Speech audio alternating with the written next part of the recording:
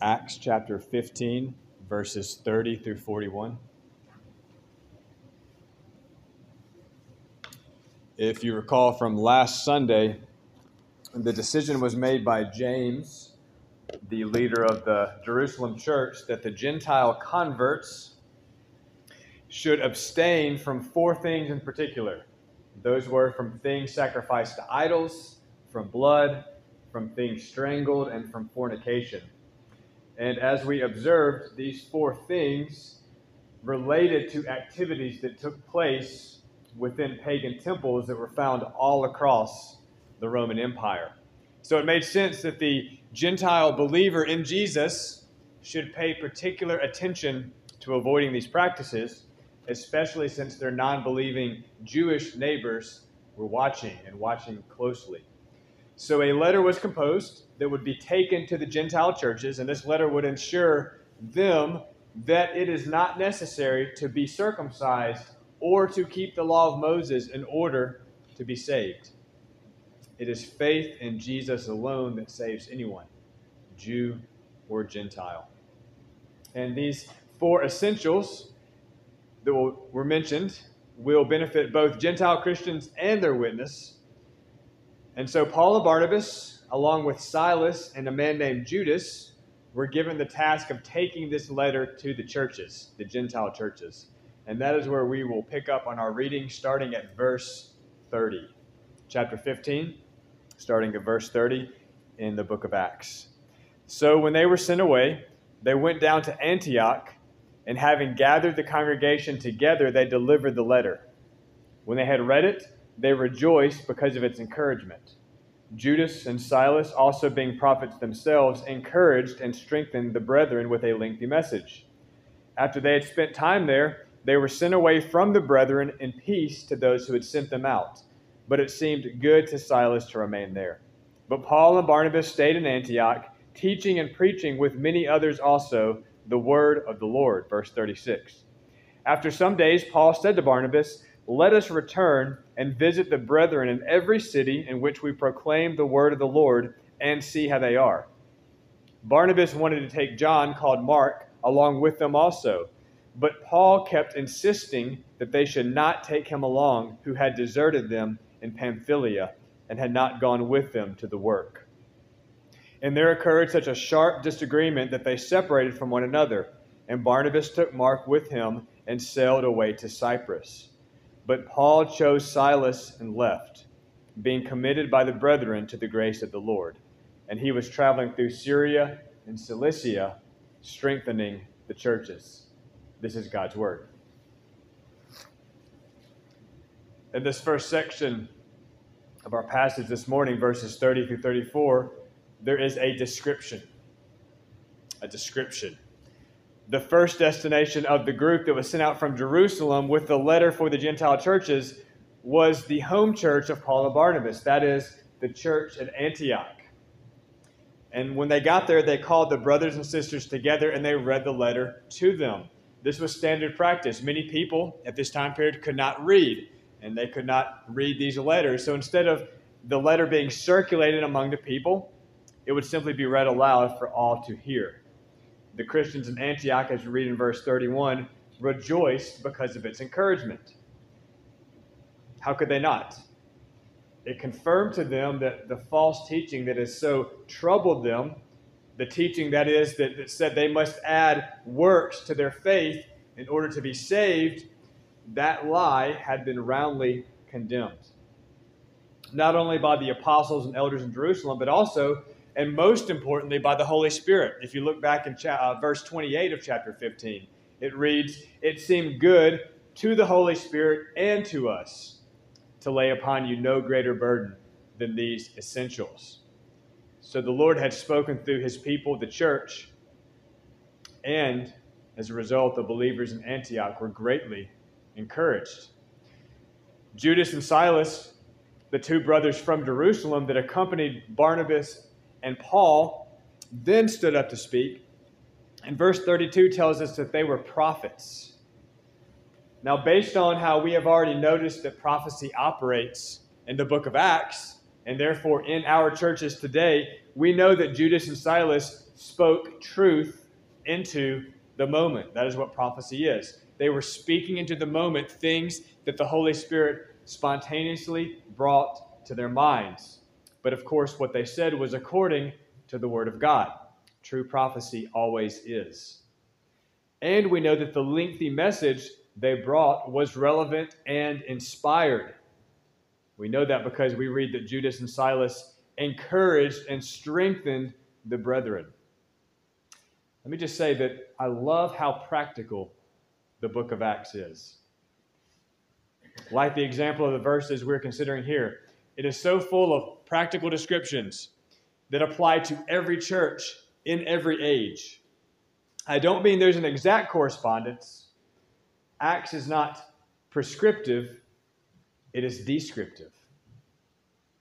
What do I mean by that? What I mean by that is we do not look at the accounts of the early church in Acts in order to try to replicate or copy the circumstances, copy exactly what the early Christians did. First century Antioch is not 21st century America. We are separated not only by centuries of time, but also by cultural and societal differences, in some ways, vast differences. So I cannot approach Acts like a checklist and simply say, if I do this and I do that and this exactly like the church in Antioch did those things, then God will work in this church just like he did in the church at Antioch. Acts is not a rule book to follow. It's not prescriptive. It does not prescribe a formula. But the book of Acts is descriptive. It's descriptive. It describes situations within the early church in which the Holy Spirit moved. We read these descriptions. We glean principles from them. And we in turn attempt to apply those basic truths with the guidance of the Holy Spirit to our situation. Let me try to explain that further.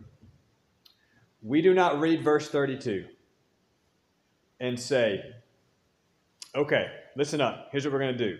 We need to find two followers of Jesus that are from Jerusalem who also happen to be prophets. We're going to invite them to our church. And after they read a letter to us that reminds us to stay away from pagan temples, we will then listen to this long tag team sermon from these two guys. And that is going to be the recipe for how we are encouraged and strengthened. I know that sounds silly. And I know you're probably thinking, of course, that is not how we apply that verse to our congregation. But actually, there are people who try to read Acts this way, looking for a formula. Do this, do that, pull this lever, push that button, and then our church will be in the will of God. Like if we meet in a house, like the early church did, meet in homes, then God will bless us. If we determine who has gifts of prophecy and we call them prophets, then God's going to move among us. Or if we plug into the equation as many of these variables as possible, or recreate the circumstances as near as possible, God will bless us. There is thinking along those lines. That would be the prescriptive approach. But again, Acts is not prescriptive, it is descriptive. So, how do we read it descriptively? What am I getting at? Well, descriptive reading is what I've been attempting to do as we've moved through the book of Acts together. I'm trying to draw out principles that are universal, basic truths that apply to every church, in every age, in every place. And so, for example, a principle that I see with the visit of Silas and Judas to Antioch is this. Our congregation, right here at Salem, we need to be willing to receive exhortation from those from other congregations. We need to be open to those that God might bring to us from time to time, those that come from the outside, but are brothers and sisters in the Lord. I think that's pretty basic. I think we all understand that. We need to guard against living in self-imposed isolation, which some churches do, thinking that we cannot benefit from the ministry of others, even if we may differ from them on some points. We can certainly benefit from them. Look, the Christians in Antioch, they were largely Gentiles converted from pagan backgrounds. Silas and Judas were believing Jews from a very Jewish background. We might say that they were from a different denomination, if you want to think of it that way. Yet the Lord uses them to speak truth into the moment, truth that was applicable, truth that spiritually built up the church in Antioch. The book of Acts is a description of the early church. It is not a prescription for every church. What do prescriptions do?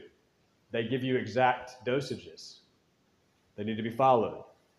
But what do descriptions do? Descriptions give you general principles. Prescriptions give you points to follow to the letter.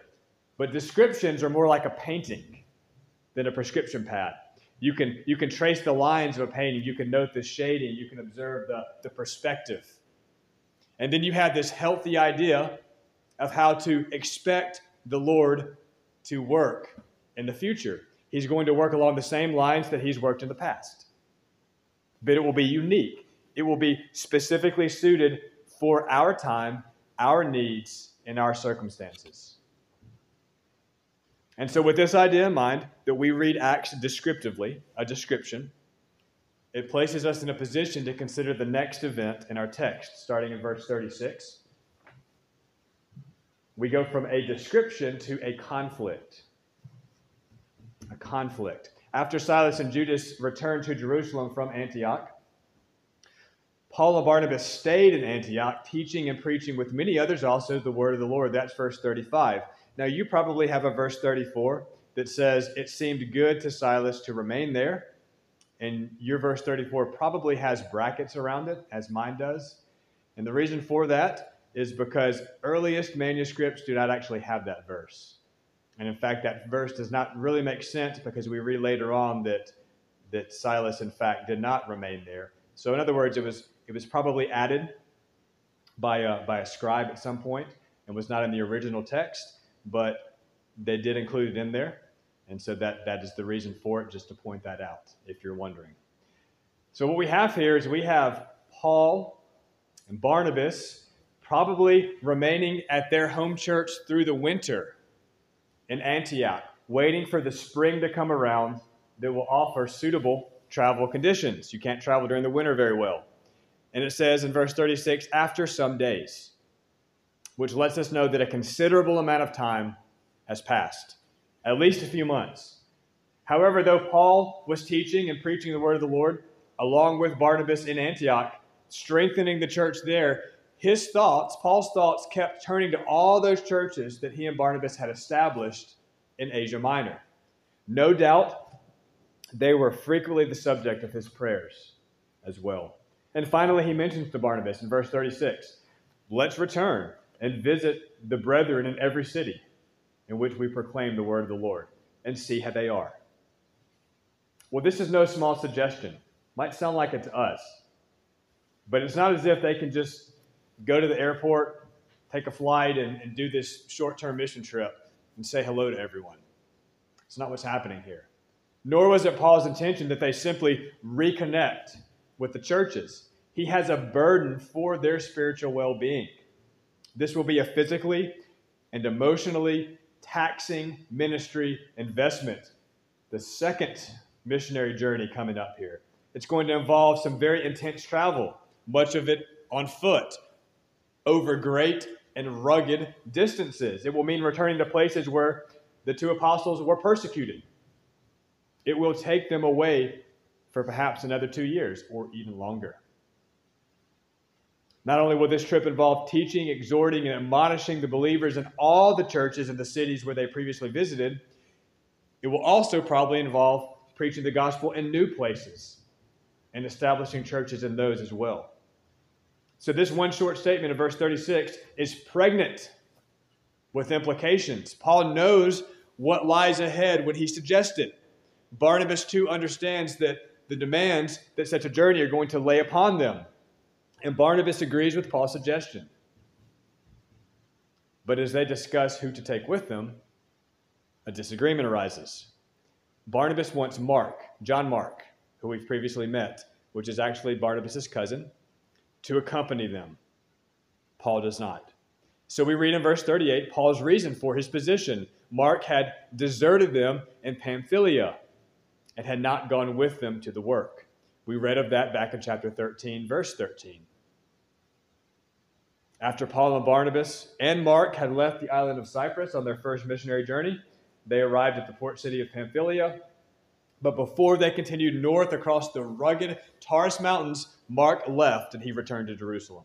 We don't know his reasons for doing so, but Paul obviously considered it desertion.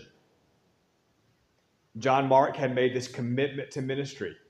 He had answered what he felt like was a call to accompany Paul and Barnabas, and they allowed him to do so, to apprentice under them, so that this was a privilege, a weighty responsibility that was given to Mark. We don't know exactly what Barnabas thought about Mark's desertion. I'm sure he was disappointed. I'm sure he was even grieved. Yet, more than 2 years had passed since that time. And here's what we see at the outset of this second missionary journey. Barnabas wants to give Mark another chance. Paul does not. Barnabas sees potential in Mark. Paul might see potential too, but he doesn't want to risk being abandoned by him a second time. He can do ministry. Just let him do it with someone else.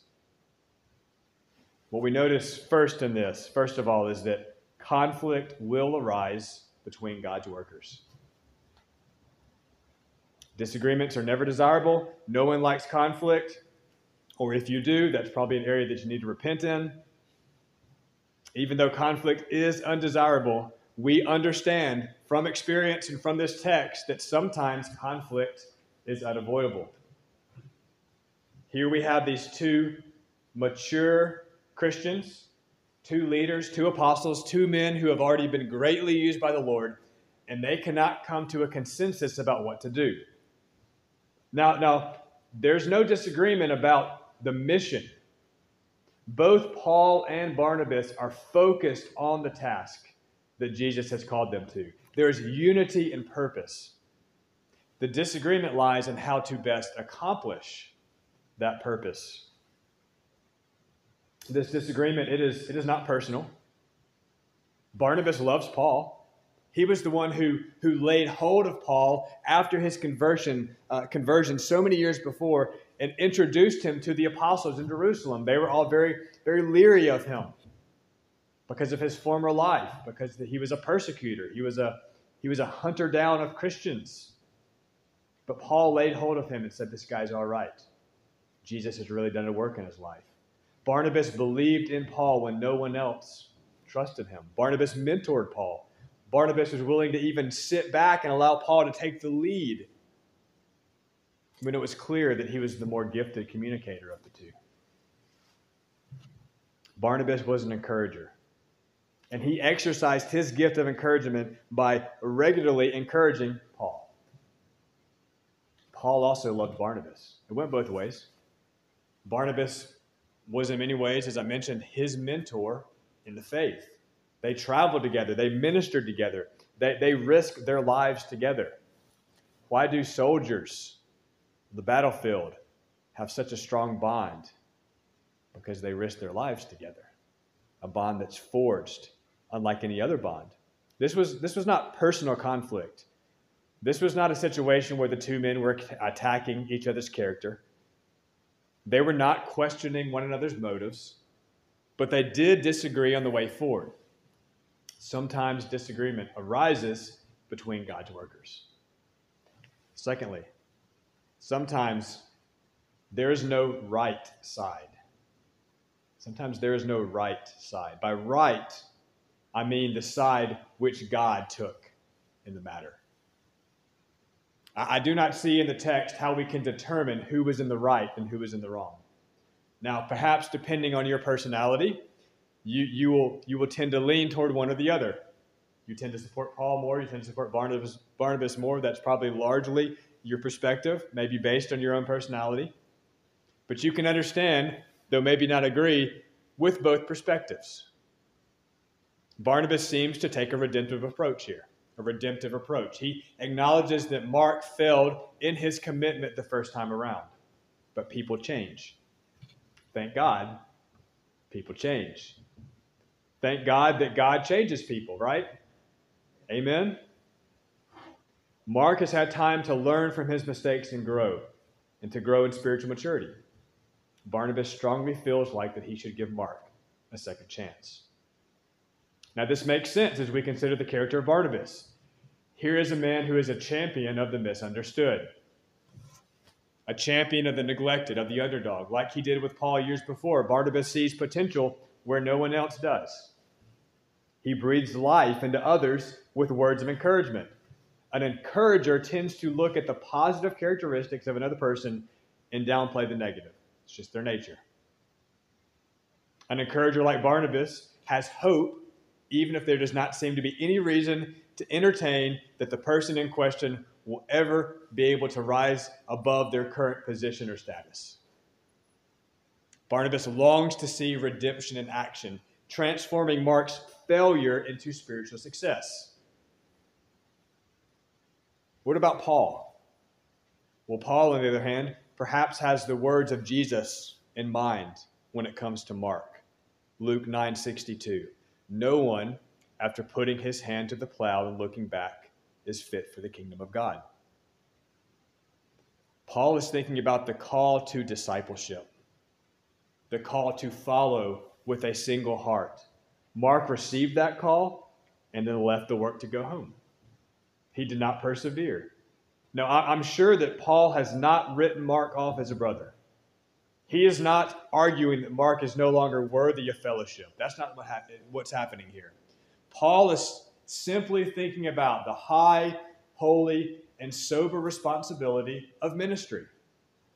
This is not a week-long neighborhood VBS.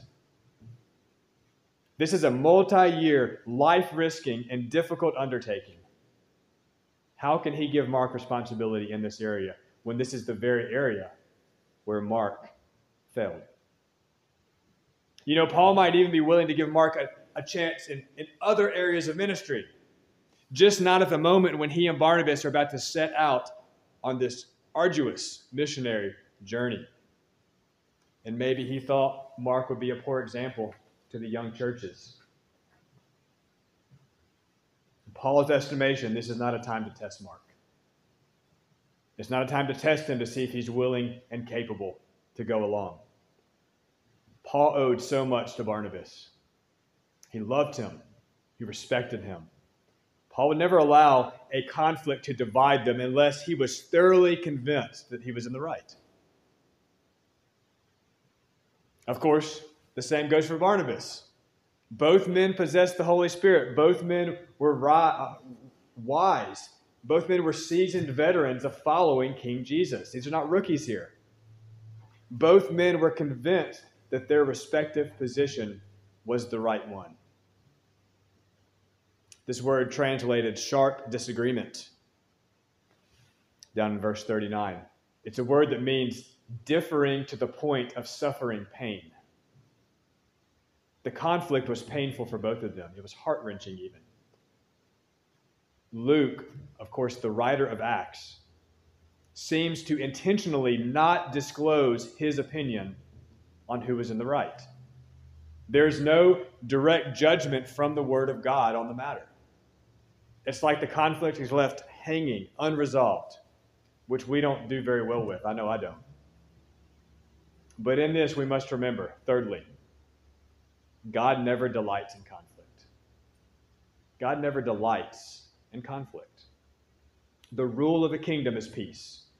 Romans 12:18. So far as it depends upon you, be at peace with all men. 1 Corinthians 7:15. And God has called us to peace. What is the will of God? God desires peace. So there's no doubt that the ideal outcome would have been for both men to agree. Either Mark should go along or Mark should not go along. But that's not the outcome. There's been a division. Unity was not achieved. There is a break that has occurred between two brothers. Not a break in fellowship, but a break in how each felt led to pursue the mission. Verse 39, there occurred such a sharp disagreement that they separated from one another. We should not read into this that God was pleased with the disunity. We should not read into it that it was God's will that they separate. Why not? Well, it seems to me that if it was God's desire that they separate, then the Lord would have made that clear. He would have shown each of them that it's time to split up. I mean, the Holy Spirit, which at times leads so specifically in the book of Acts, could have specifically made it known that he was leading a new team led by Barnabas to Cyprus and another new team led by Paul to Syria and Cilicia. As we'll see, God certainly used the conflict, both in the short term and in the far future. But just because God uses something, think a talking donkey to get the attention of Balaam back in Numbers 22, just because God uses something does not mean that he delights in it. This passage does not give us an excuse to quarrel with someone. This passage does not justify your conflict with another person. What this passage does teach us is this. Fourthly, God is able to use conflict to further his purposes. What was the purpose of God? That purpose to which he had called Paul and Barnabas. God desired that the gospel of Jesus Christ be proclaimed, that new churches be established, and that established churches be strengthened. And that is what both Paul and Barnabas desired as well. And that is what they are both working toward. Were there personal feelings involved? Sure. Surely so. You know, you cannot really detach your personal feelings from a situation. You can try. But we are a bundle as human beings of thoughts and emotions and choices. And all those things get so intertwined and tangled together that it's really hard to be neutral in a situation and completely remove your feelings from it. Now, you should be able to set your feelings aside in order to do God's will if his will runs contrary to your feelings. But both men felt strongly that he was in the right. Both felt sure about his position. And both grieved at the pain caused by being in conflict with a brother. Yet they both still moved forward, just in different directions, literally. Their conflict did not result in inaction. Conflict is draining, right? Nobody likes it. It can cause you very easily to cease moving forward if you allow it to do so. Even though the matter was unresolved, Paul and Barnabas knew that the work of God could not be neglected. So in spite of the pain caused by the conflict, they each moved forward with the mission of God. Each man just came up with his own solution. Barnabas, verse 40, took Mark with him and sailed away to Cyprus. But Paul chose Silas and left, being committed by the brethren to the grace of the Lord. So how did God use this conflict to further his purposes? Well, now there are two missionary teams instead of one. That's a good thing. One team will go south, one team will go north. Instead of a two-man team, there are two two-man teams. The gospel will be proclaimed to more people, more churches will be established, and more established churches will be strengthened. God's purposes are not brought to a standstill by man's conflict. The only way that this mission would have ceased its forward momentum was if both men refused to budge until the other agreed to his terms. But since both Paul and Barnabas were determined to see the purposes of God unfold, God stepped in and providentially honored the willingness of both men. Even in conflict, there is a way forward. There is a way forward because God is not bound by your inability to agree with another person. He desires that you agree. He longs for you to be in unity, but God is not going to press the pause button on his agenda until you can come to a consensus with someone else. Again, this is not justifying disagreements. This is not justifying conflict between Christians. This is demonstrating that conflict and disagreement are not strong enough to tie God's hands. So finally, we observe, fifthly, finally, God was vindicated. God was vindicated. We see this vindication in that God uses both Mark and Silas. How? Well, Silas, he will go on to be a consistent traveling partner of Paul's. We're going to see him pop up again and again as we go through the book of Acts.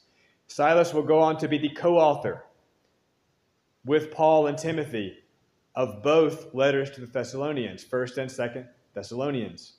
If you go read the heading in both those letters, you'll see the name Silas as one of the authors.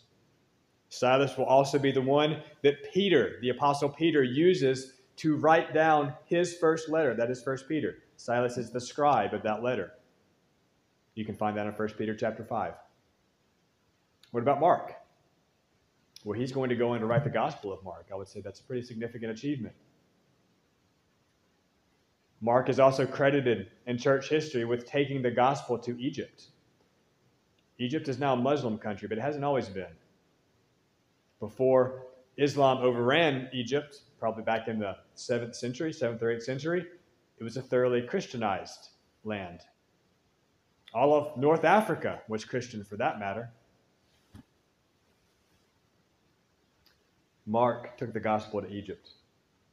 Barnabas' judgment that Mark should be given a second chance will be vindicated.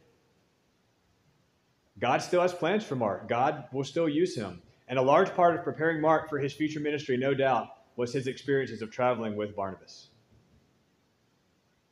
Mark will also go on to be a valuable colleague and a friend of Paul.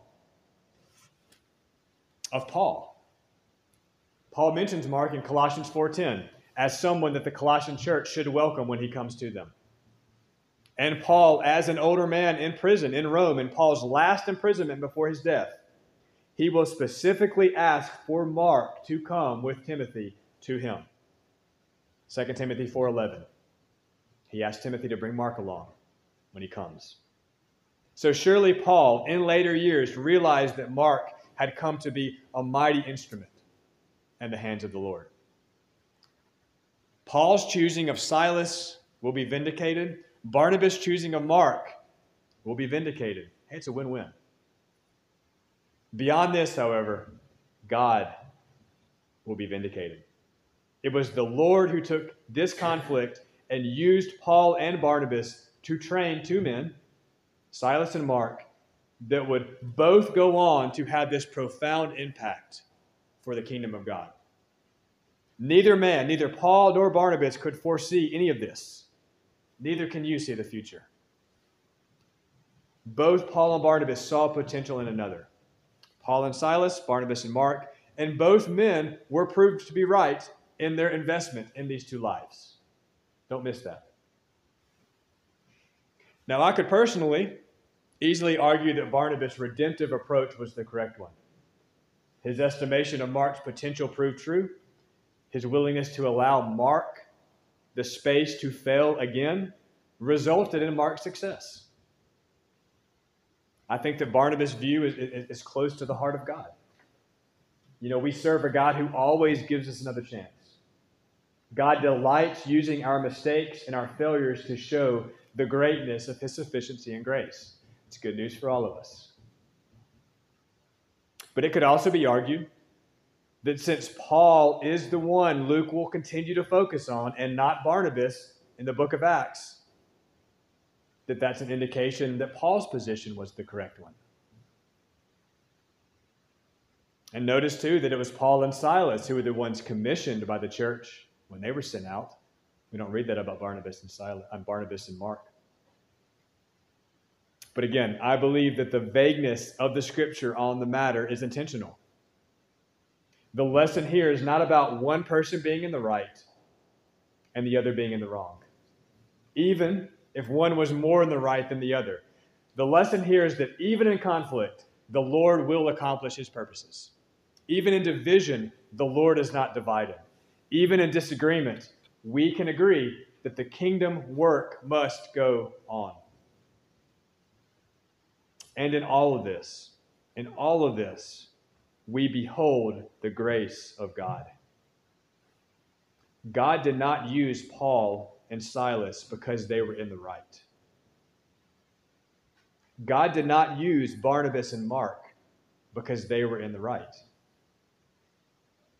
God used Paul and Silas, and God used Barnabas and Mark because God uses imperfect people who make imperfect decisions.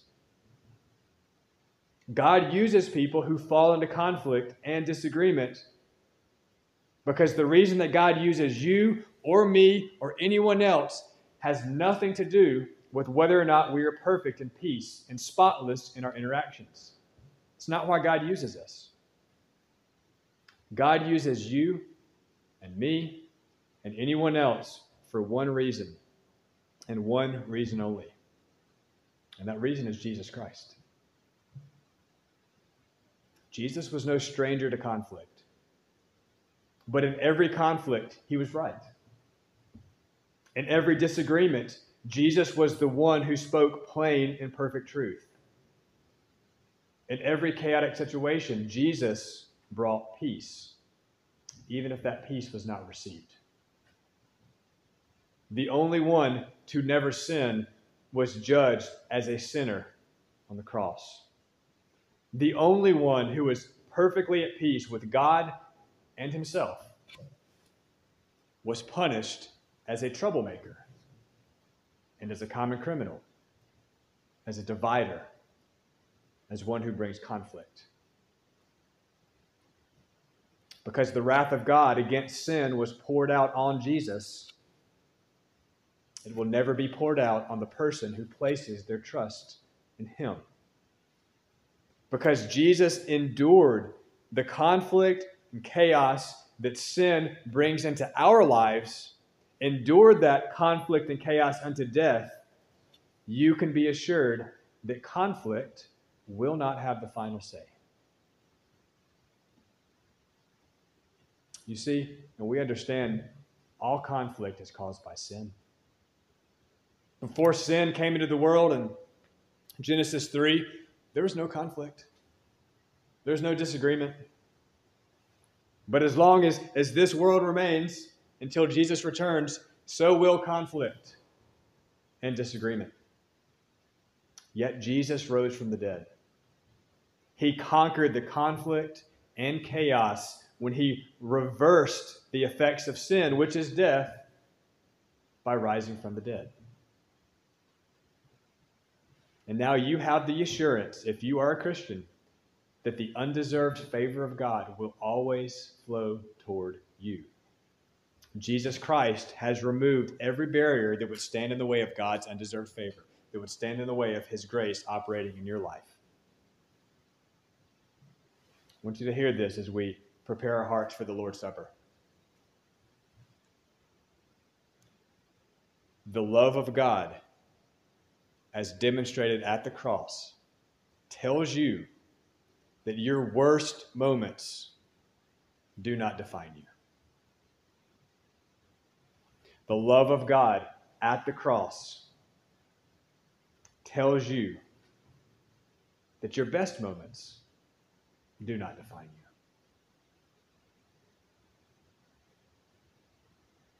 Your worst moments, mistakes, sin, bad decisions,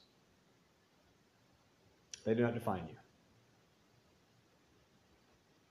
And your best moments, where you make the best decisions and act in the best possible way, do not define you either, because they don't earn you any points before God.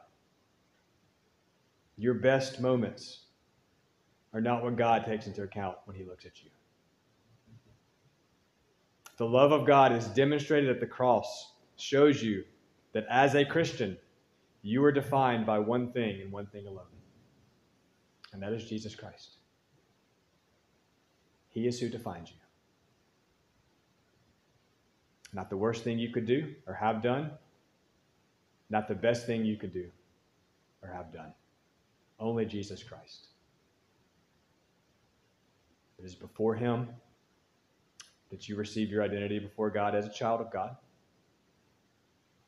It is because of him, because of Jesus Christ, that you receive the undeserved favor of God. That's grace. And it's because of Jesus Christ, because of what he has done, that no matter the conflict or the disagreement or the imperfect decision, you can be assured that God is not done with you. In fact, God will delight to take those things, the worst that you have done, and work in such a way that he will be glorified, that his kingdom will advance, and that you will not stand on the ground before him of your own failings or of your own achievements, but you will stand on the ground of Jesus Christ and him alone. Let's pray.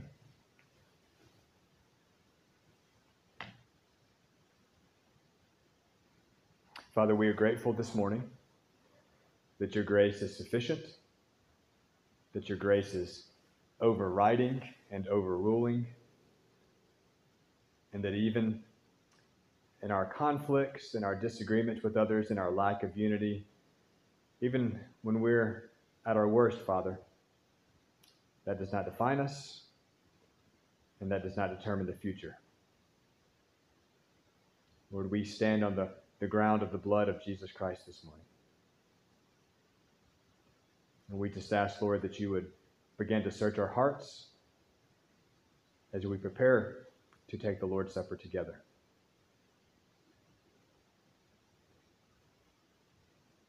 And we ask these things in Jesus' name. Amen.